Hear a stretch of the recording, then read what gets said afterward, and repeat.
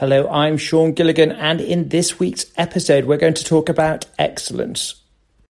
To be excellent at anything, you need the will to excel and personal commitment. There is no limit to the amount of quality you can add to your product. You've got to keep a handle on the mundane tasks such as answering the phone within 3 rings, saying thank you and please, measuring all the complaints. These small things really do matter.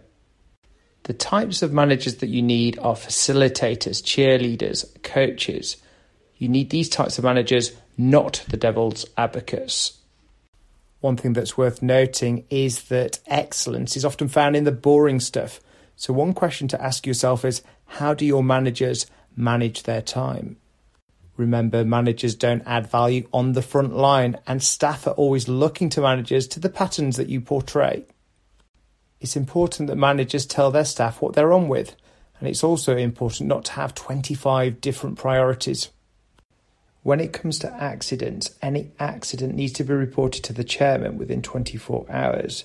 You've got to pay attention to the details and be serious about product quality. And in business, it's all about stories. Symbols, stories, drama. You have to pay attention to anything happening in the workplace.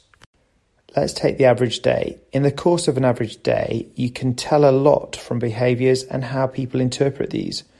Will you take opportunities or squander them? Look at your calendar and how you manage your time.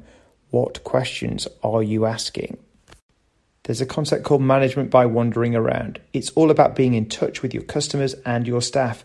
By walking the shop floor and the factory, you can be on top and in touch. You've got to empty the headquarters. You need managers out of their offices and off their desks. In the journey for excellence, pointed questions and feedback are important. Ask pointed questions and give feedback within 72 hours through the chain of command. It all comes with frequency. Open yourself up. It won't be easy at first, and do management by wandering around. You've also got the theory of the small win, turning average people into stars. Make them believe they are stars with quick turnarounds. And every single night, every single person explaining what they'd learned that day with speed, feedback, and self-analysis. You've got to ask yourself the question, what does a good operation look and feel like with guided autonomy? Getting together every night to fix up, having a learning system, listening, and quick feedback, and those very important small wins. To have an excellent operation, you need champions and ownership. Focus on championing and ownership with just one person. Find the people who are ready to go on this journey. So you've got to remember that the manager is the architect, the facilitator, and you've got to find the champions. In summary, what is needed? Well, it's got to be practical, it's got to be fast and cheap.